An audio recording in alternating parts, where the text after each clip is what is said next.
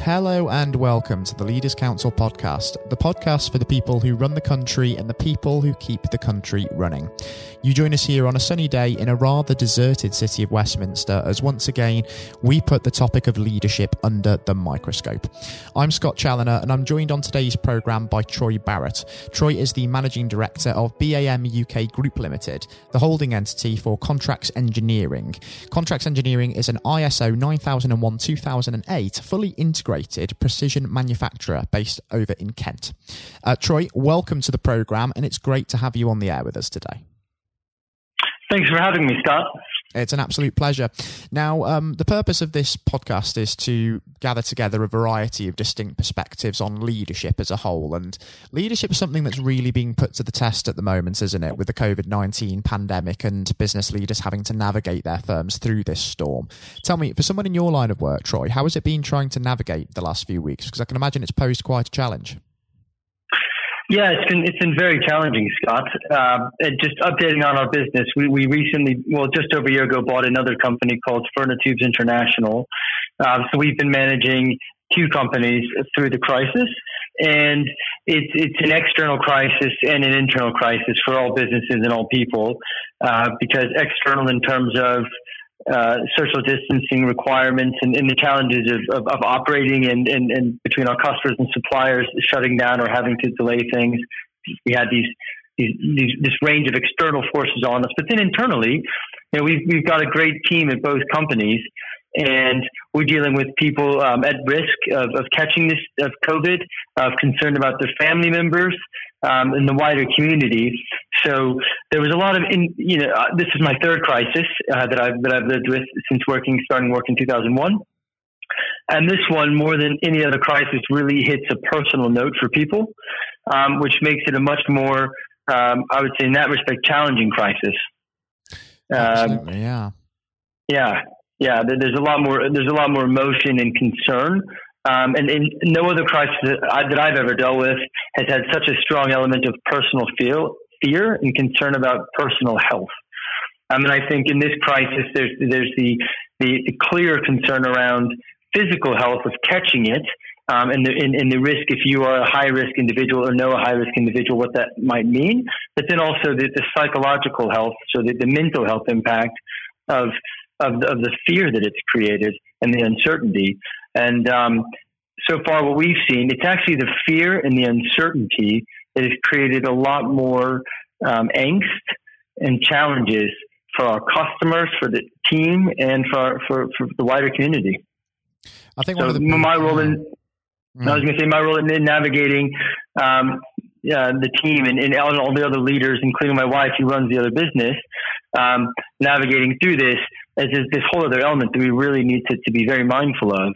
That it's not just, say, a financial crisis, and this is what we're dealing with. It's a personal health crisis, and the way we communicate that to our teams has been. I hope they found it helpful, and it's certainly something that is top of mind whenever we address people at the company. Yeah, it's certainly been a very different sort of crisis to 2008, hasn't it, in that sense? And it's often said that it's unprecedented times, and it's really proving to be a learning curve for businesses this period, isn't it? Because they're having to make decisions, like very reactive decisions, which have to be measured, that they wouldn't normally have to make when you've been proactive and planning for the future. Yeah, that's right. And I sort of say, and I've heard this adage somewhere else, that this is the third time that I've had to work through unprecedented times. So I think in many ways, crises do come, and you have to be ready. And this one is certainly incredibly different than the last two. This requires a much more sort of mental resiliency within people's health. But, I think I'm fortunate and the team here is fortunate that we've got a lot of really capable people who were really rolled their sleeves up and help us work through it and say, how do we keep going? And I'm proud to say between both businesses, neither company has had a single day since the lockdown happened where we weren't operational.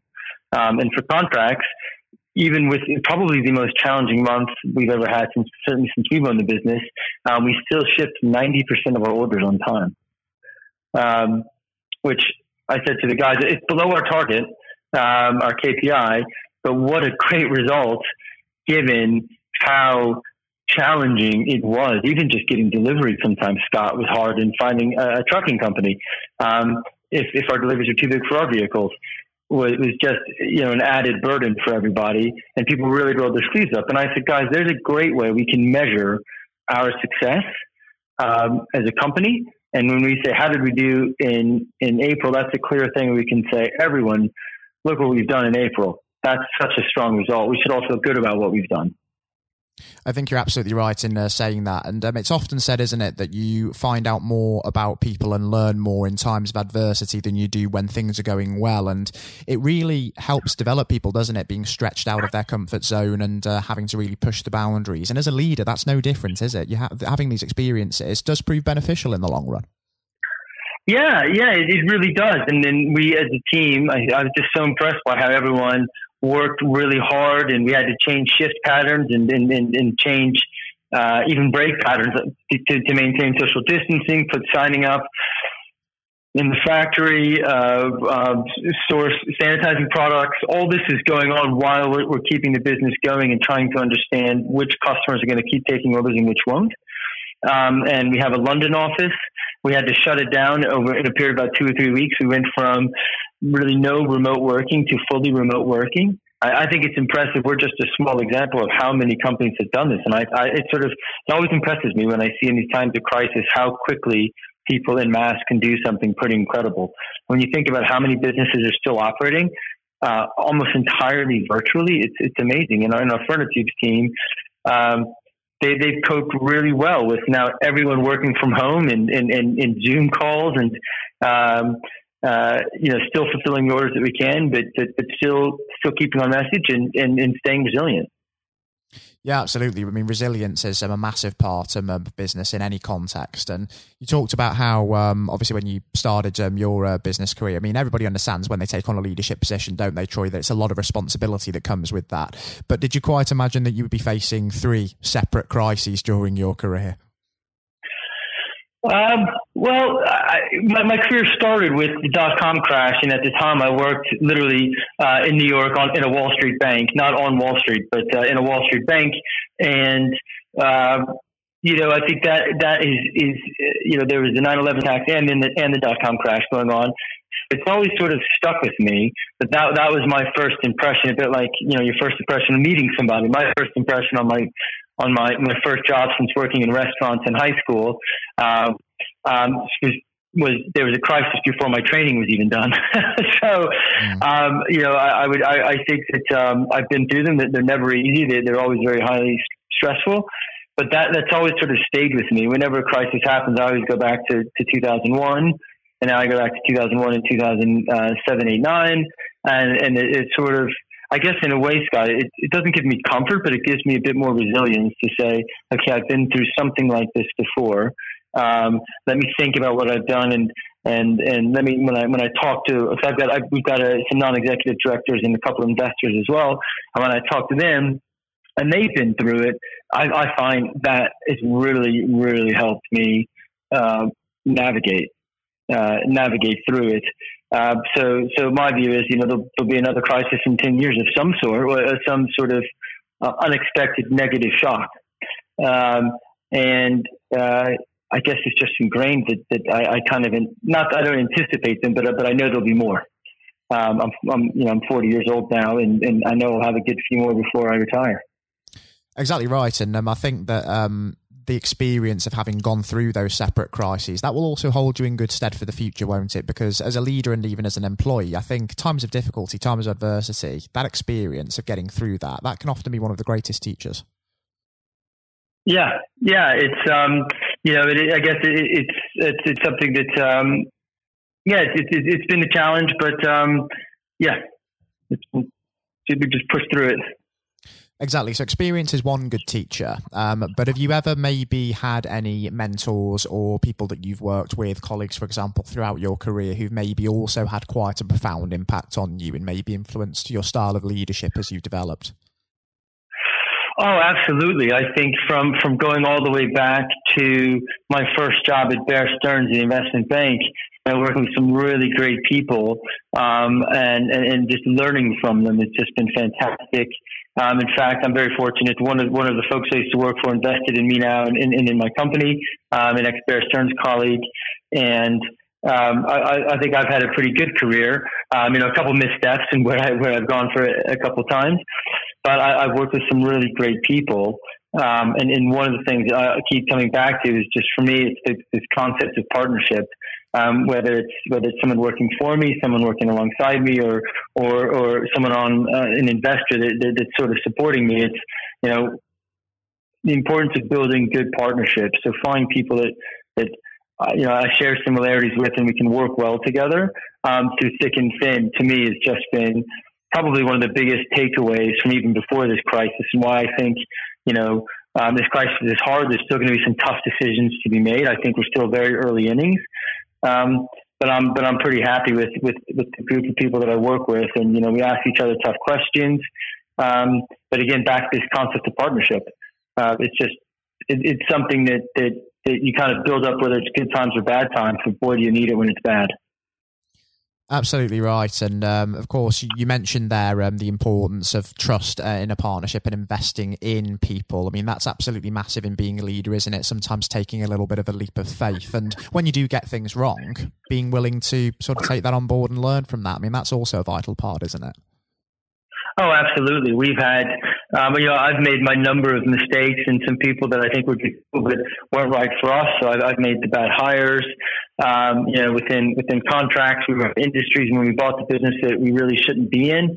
They weren't good growth industries for us, and weren't good sustainable industries where we could build partnerships with our customers. So we had to exit those. And there have been some tough decisions, but every one of those tough decisions has turned out to be a good one.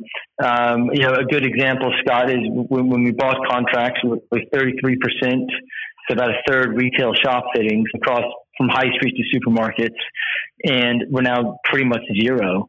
And we knew back then that it was a tough place to be in for contract manufacturing of steel. So this kind of a shop fitting type provider, and we got out of those markets, and it was very tough because imagine, Scott, we're saying we have to replace a third of our sales. And we have to find better customers, and that's quite hard work to do. But what a great decision, because and it wasn't just mine. We debated it and we discussed it with the team and the investors at the time, and we all agreed that take the tough decision. And I'm really glad, because I think it would be a very tough industry to be in right now, and one where I think the decisions we'd have to make now would be much more challenging. Had we not made the decision to exit that industry probably about 5 years ago now. And you talk about that example. So if you could, Troy, maybe go back 10, 15 years and speak to the younger version of yourself, is there anything that you would tell the younger you to do differently going forward? Oh, that's always one of those really tough questions. I think looking back 10 years ago now, I was a couple of years out of getting my MBA, working for a good group of guys in New York doing private equity investments. And if I would have gone back then, I think I would have said I should have been more patient. I definitely had that issue when I was younger. Everything felt like it needed to happen quickly. So, the advancement had to go very quickly, and I wanted everything to move fast. And I think now I'm a bit more circumspect about it and a bit more patient. And realizing I've got a long life to live. I've got a long career ahead of me. Everything doesn't have to happen this year or next year. And sometimes, rushing can lead to bad decisions.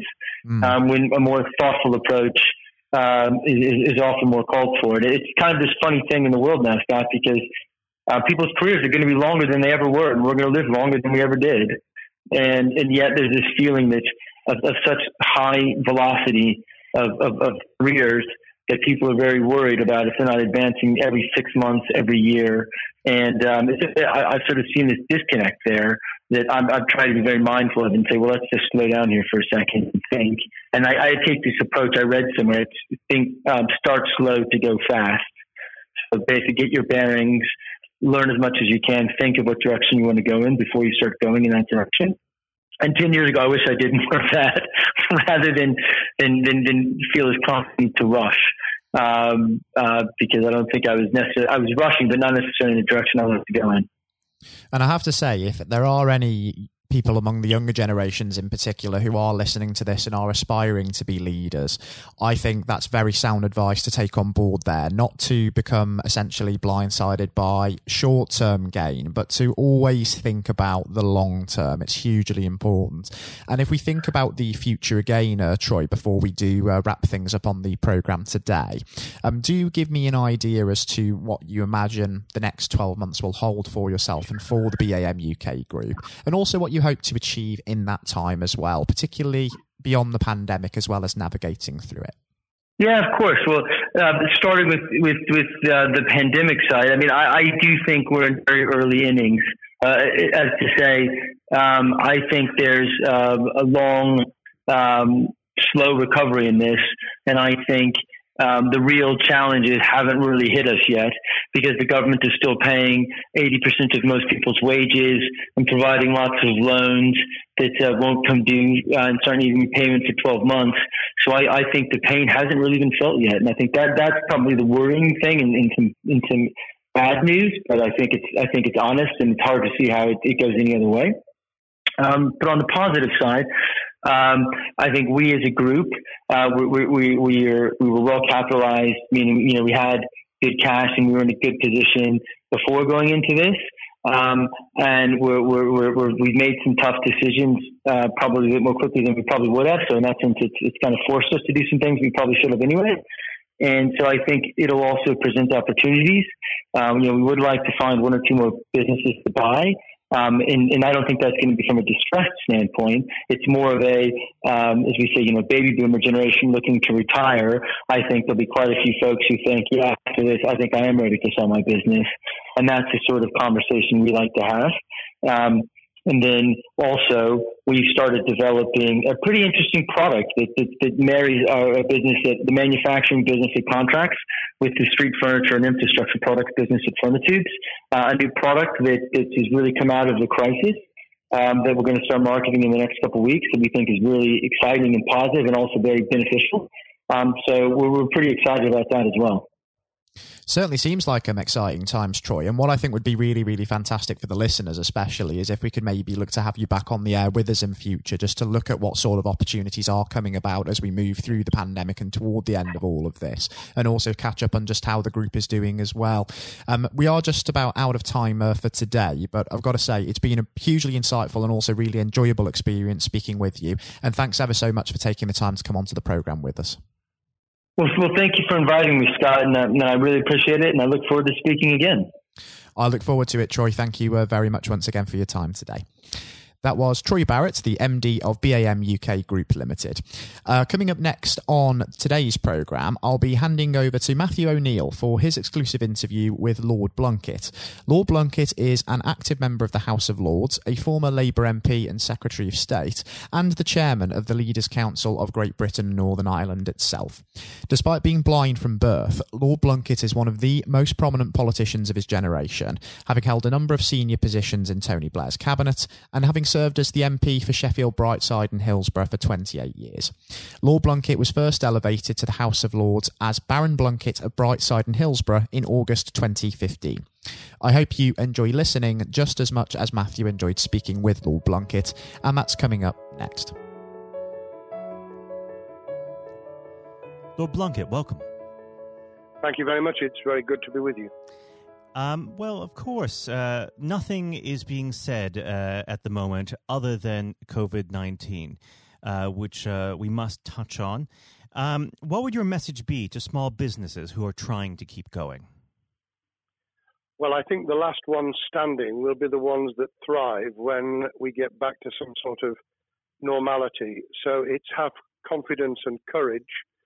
Obviously take advantage as far as you can of the government help. I think that Rishi Sunak, the Chancellor, has gone about as far as you could have expected in the circumstances. There are obviously small businesses that fall between the cracks. Those who don't have defined premises can't benefit from the business rate waiver, have not really been able to demonstrate that they can adhere to the PAYE for furloughing staff, and of course whether they can receive the grant, 10,000 or 25,000. All of those who can are obviously able at least to benefit from that for the time being and look to the future. But I think the second thing to say, and they don't need me to tell them this as a politician who did once do a business studies qualification, which is that it will be a different world, and being able to think about how that world will look in a year's time and be creative about it and learn from not just what's happening to you at this moment in time, but to others around you and the sector that you're working in, that will be really important. Do you feel that the long-term effects of the COVID-19 outbreak will in some ways be positive for British industry? Well, only in the sense that people are having to be creative, they're having to adjust and innovate. Therefore, they're thinking about more productive, if you like, greater productivity ways of delivering the same service or delivering the same products.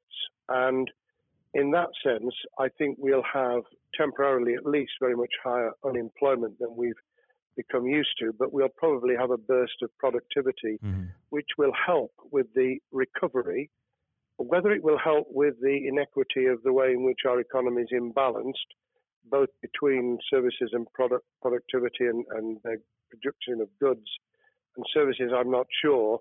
What we will need to try and do is to ensure that the geographic imbalance that exists is, as far as humanly possible, is dealt with by both the entrepreneurship and innovation from the bottom up and targeted government help, which will still be needed. And we are now in the throes of the kind of borrowing that we saw back in 2008 to save the banking and economic system. We're having to do that to save the whole of our productive business and commerce, and I think that will have to be sustained for some time. Do you feel that people will take a second look at global supply chains in the wake of this outbreak? I think there's going to be much more creative ways of using local supply and linking up inside sectors much more effectively. And I hope that the Leaders' Council will be able to play a part in that, in the sense that people who have something in common, a synergy in terms of what they're delivering, whether it's a service or whether it's manufacturing or whatever, will be able to see that there's a good outcome from knowing the sector better, linking with people, not just geographically, locally, but those in this country who may not have been on the radar in terms of what they produced for the supply chain. And of course, ensuring, because there's quite a lot of fraud going on as we speak with people getting into cyber attacks, that they'll also take account of going into the cyber security side effectively as well. The more we are online, the more people who are working from home, the more vulnerable those businesses and their supply chain become. And that's something to think about as well. How important is strong leadership at the moment? Well, I actually think that it's brought to the fore leadership in a whole range of areas, from obviously government itself, and there's been ups and downs with the Prime Minister's severe illness, but all the way through the public and private sector, people have, to use the jargon, stepped up, and they've shown local, regional, national level the kind of leadership that Britain historically was very good at. Regrettably, we've not seen the same on the international scene for all kinds of reasons, but maybe we will in future. So I think out of this will come experience of people who have seen an opportunity to do good, as well as seen an opportunity to provide a good service or goods, including, for instance, shortages for the health and social care system, the food chain and the like, but also I think in terms of seeing the synergy between the private and the voluntary sector and using people's commitment to each other in a very positive way. I'm not sentimental about this. Things will revert. But actually, I think there's a kind of moment of moral judgment of people feeling that they've got a role to play outside the immediate survival that they're engaged in. And if we can hang on to a little bit of that social responsibility, that will be a very positive outcome. Absolutely. Now, what's your broad view of how the government is responding to this? Are you broadly supportive of their measures?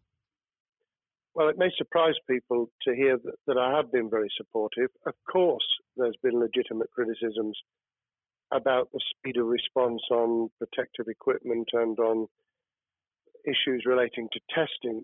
But my own view is very similar to the challenge that was made to the Prime Minister of Italy when people said, why didn't you close Italy down faster?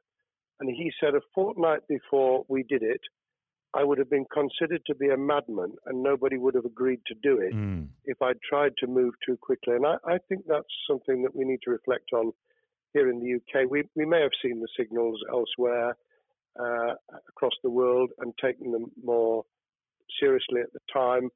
Hindsight is a wonderful thing, but as someone who's had his life in the opposite political party to the present government, I think that with some hiccups and mistakes, they've not done a bad job in what has been incredibly difficult circumstances.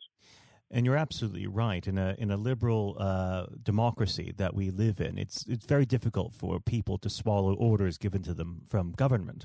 Well, the UK and the US, and to some extent the Scandinavian countries, have a very different history and therefore interest in maintaining the freedom to decide and the persuasion and consent that's required.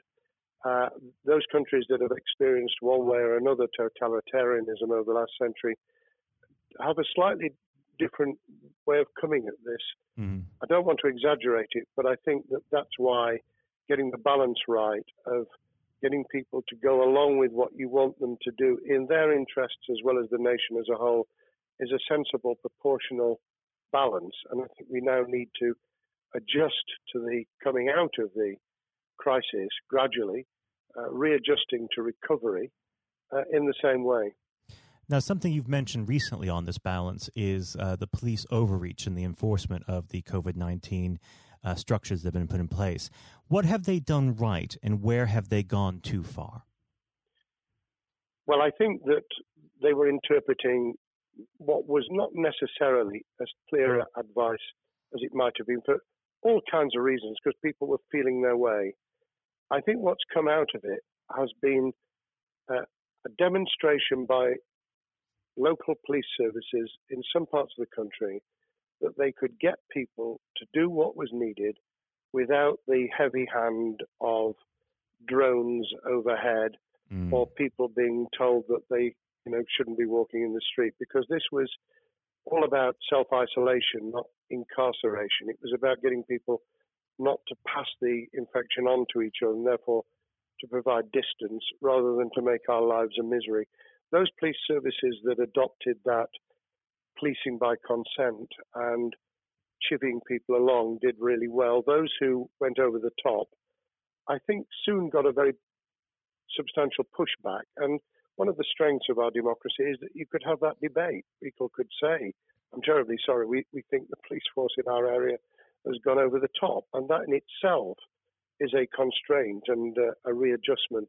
That's another strength of living in a country where you can have opinions and express them without actually being thought to be a fool. Now, of course, the government has faced criticism that they were slow to react, and Boris Johnson wasn't present at the early COVID-19 COBRA meetings. Now, Number 10 has claimed that this is normal practice. The health secretary often chairs COBRA meetings related to health. Does this tally with your experience as a Secretary of State, or would you have expected the PM to be more hands-on during the initial stages? I think different prime ministers do have a very different style. And Boris's style, which I think will now be considerably adjusted, was very swashbuckling.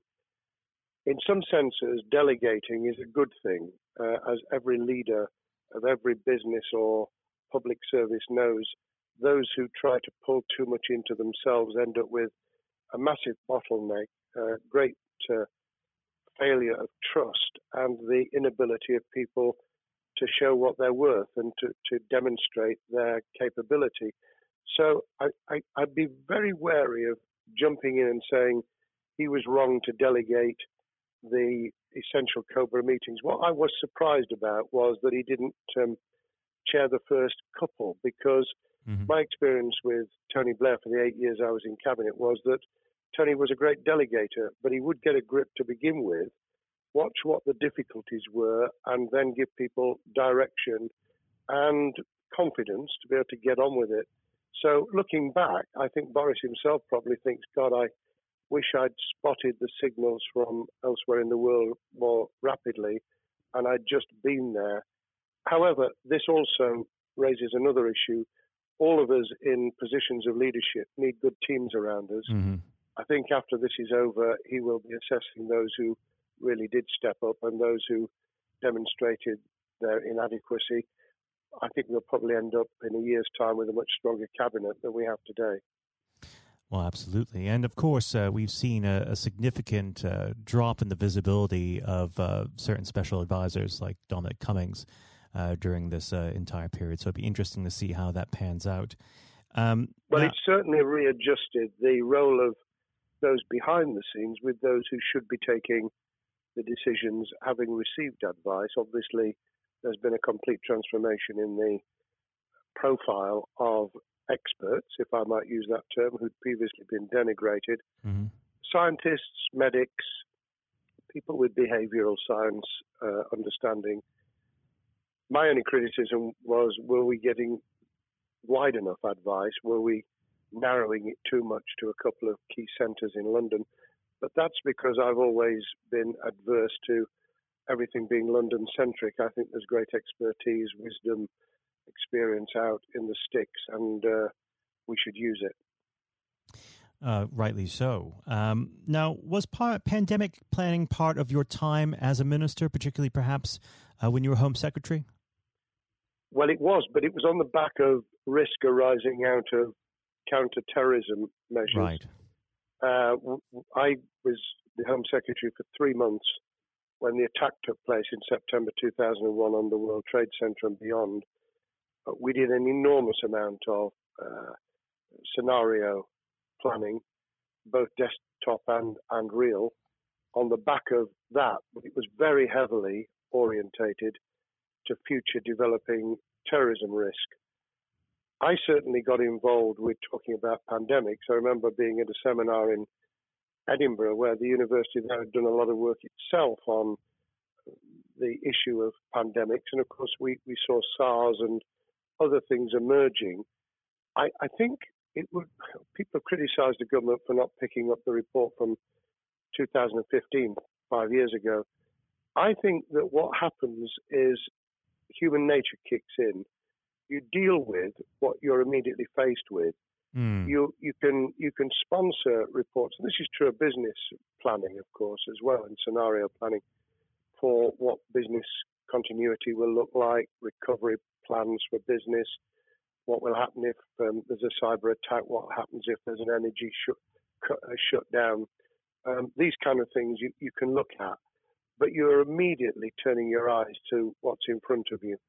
And had we picked up a bit more on the danger from Ebola and SARS and what have you in the past, then we might have said, what if something hits us in the developed nations that we don't have a vaccine for, that we can't immediately whisk up protective materials or equipment, or for that matter, medicines that help with recovery, all of which we now see are a danger. I think this will make an enormous difference to the planning for the years ahead. I hope it will be widened so that we don't just look at what's happened, because very rarely do you see something exactly repeat itself. Some of the circumstances will be, but others won't. So that's why I've put emphasis in what I talk about on looking at the other virus, the cyber attack scenario, which could be just as dangerous in a world of just-in-time provision, one of the miracles of the modern developed world, except for the very poor, has been the distribution of food. A lot of it on computerized, technologically advanced systems. If that were to come down, we'd be in real trouble. So I think we need to think those sort of scenarios as well. So have a full plan across both sectors, biological warfare, pandemics, and cyber warfare. Yes, and to do so on different levels. I think, again, thinking global but acting local, we need a lot more to think about what would happen if something took shape that actually broke down those national and global chains and how we would cope. And without, obviously, we've got enough fear and anxiety to last a lifetime. Without creating even more anxiety, we can think about those things for the future in a more rational way, I think. Now, aside from the physical threat of the virus, one of the things that people are vastly worried about is the effect on the economy, not just the national economy, but also the world economy. Now, it has been said by certain parties, and I'd like to garner your thoughts on this. Is there a danger of the effects of the lockdown being even worse than those of the virus? Were it be prolonged, I fear that balance would tip the other way. It is about proportionality. It is about balance. It's the wisdom of Solomon, really, to get the moment right when you start to move and then to move quickly. There's no doubt whatsoever that we are stocking up, not just on the economic and employment front, which will be devastating enough, but on the health and social well-being front, enormous challenges. And they will need careful handling because there's a lot of people whose lives, for a variety of reasons, are at risk in the future on a scale that we've been dealing with over the immediate handling of the pandemic, concentrating really hard on those affected by COVID-19, those sadly who have died or been seriously incapacitated. That will roll over into the economic, the social, the mental health and cultural well-being of the nation, and that will need all of us to pull together as well. Absolutely. Now, do you believe the government's doing enough for business? I think that the speed of reaction once the scale of the pandemic was clear was very good. I've praised Rishi Sunak for his action. Remember, a chancellor who had only just come into office was planning to deliver the budget in the middle of March and has had at least three equivalent budgets since. I think he's handled it very well, understandably worried now about what we're doing to our economy. The level of borrowing is sustainable because of low interest rates, but it reaches a point, of course, where it tips over so that you can't then do the kind of structural investment requirements that the government were laying out before and in the March budget. And those will have their consequences as well as a planned payback over many years. I think we've learned something over the last few months. We needed to take immediate action. We don't want another round of austerity equivalent from 2010 through to 2019. I don't think the nation, on the back of what's happened and the challenges we have, could take that. And therefore, we need a different plan, economic plan, over a much longer period, just as we did from the Second World War all the way through to 2002, when the final American loans were paid off. Now, of course, one thing that's on everyone's lips, how much longer do you believe that the lockdown can go on for? I believe that we need to be substantially back in action as an economy in June.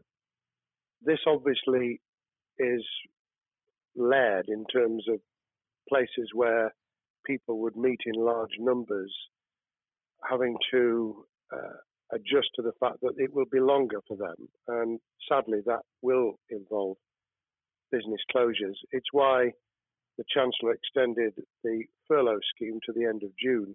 Mm-hmm. But unless we get things moving in June, I think we'll run into the summer where all kinds of services and industries will have a chain reaction effect. And what happens with one will then have a major impact on another.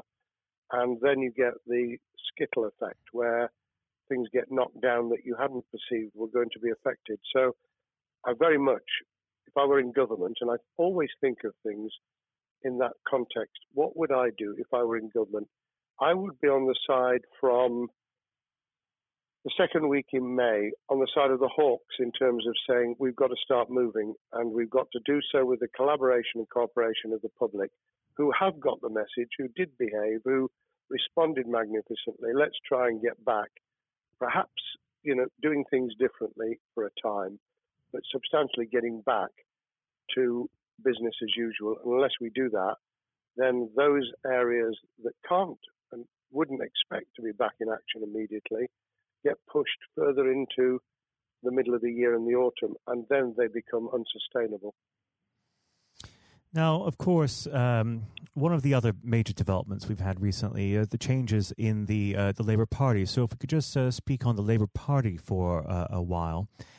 This might sound like an obvious question, but how does Secure differ from Mr. Corbyn? Well, I'm biased because I believe the Labour Party has come out of 4.5 years of a black hole of a nightmare, where it neither represented a credible opposition nor an electable government, and the combination was to let those who supported the Labour Party and needed some of its policies let them down very badly. Sir Keir Starmer both is a highly intelligent, professional lawyer who, as Director of Public Prosecutions, led the service well, had to take difficult decisions at a time of austerity, understands the world beyond Labour members, but has been able to do business with those who originally supported Jeremy Corbyn and was able to command support from them. His creation of a balanced shadow ministerial team has been very encouraging. I supported Lisa Nandy, who he's made Shadow Foreign Secretary, because I thought she understood the north of England and the disaffected former Labour voters. But I believe that Sir Keir has taken on board those who have something really sensible to offer, and I believe he will be both a great leader of the opposition. More importantly, he will then present himself as a credible alternative Prime Minister. And all governments need an alternative government at their shoulder. It was true of us from 97, and it took the Conservatives some time to recover and to get to that position, but they did, and the Labour Party will, and that's crucial for our democracy. All of us need to understand and appreciate that a living, breathing, functioning democracy requires a credible, confident, and in many ways supportable opposition, as well as a government that we clearly want to do well, because none of us want, as we didn't with the COVID crisis, none of us want the government to fail. We want to see our economy recover. We want our social well-being to be taken into account. We want to overcome deep-seated inequality and poverty, and we want to do it with enterprise and entrepreneurship and business playing their role, and that is about leadership nationally, locally, in the private and the public sector, people with ideas, with confidence, with the ability to pull teams around them, above all, to have some idea of what it is they want to achieve and a very good idea as to how to achieve it. Now, of course, one of the biggest problems Secure is facing will be tackling the party's anti-Semitism problem. There has been a recent internal report that has been quite damning. What's your response to that report, and what does Secure need to do in response? Well, there are two reports. One which is being produced by the Equality and Human Rights Commission, which he will, and has already indicated, will implement in full. The second was a leaked report put together by the supporters of Jeremy Corbyn, 800 pages of private interchanges on social media, which he has, Keir Starmer, set up an investigation to identify who did it, who leaked it, what the content was, does it have any salience and lessons for us, and where necessary, action will be taken. So I hope that as he moved very quickly to reassure the Jewish community, so he will be able to take the necessary steps to back up that reassurance with the kind of actions that says that this was a blight on a historic great political party that all of us were ashamed of. We've been able to put that behind us and to move on to facing the future with confidence.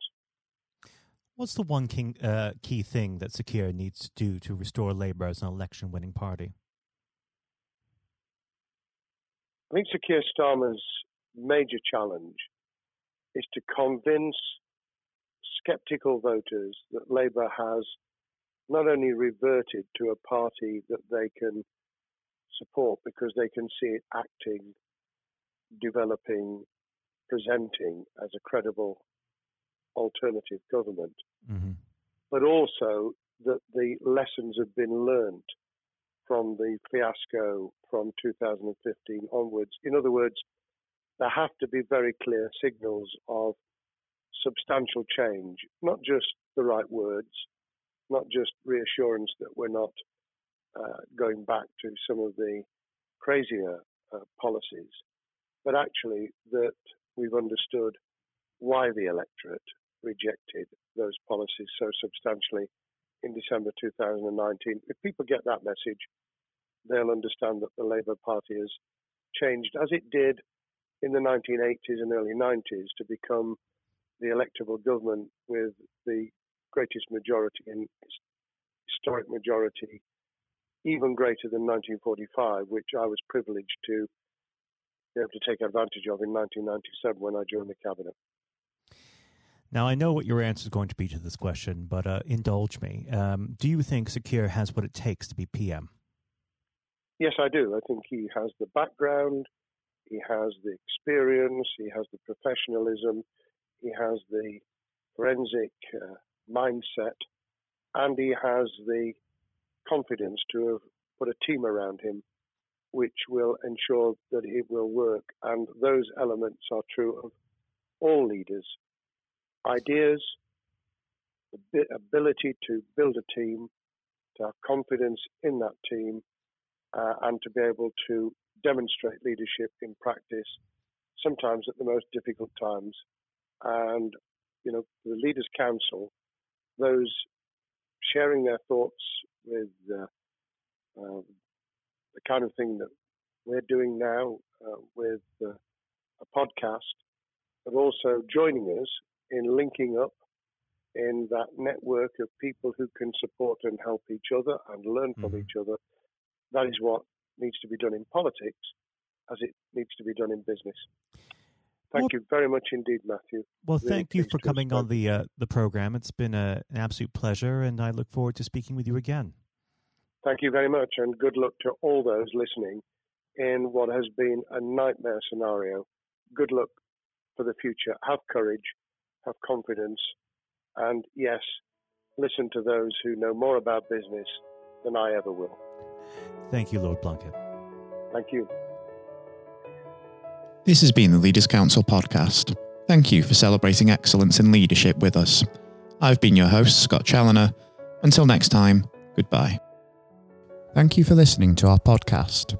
The views expressed within the podcast do not reflect the views of the Leaders' Council of Great Britain and Northern Ireland, its parent company or subsidiaries, members of staff, or other guests of any other person therein associated.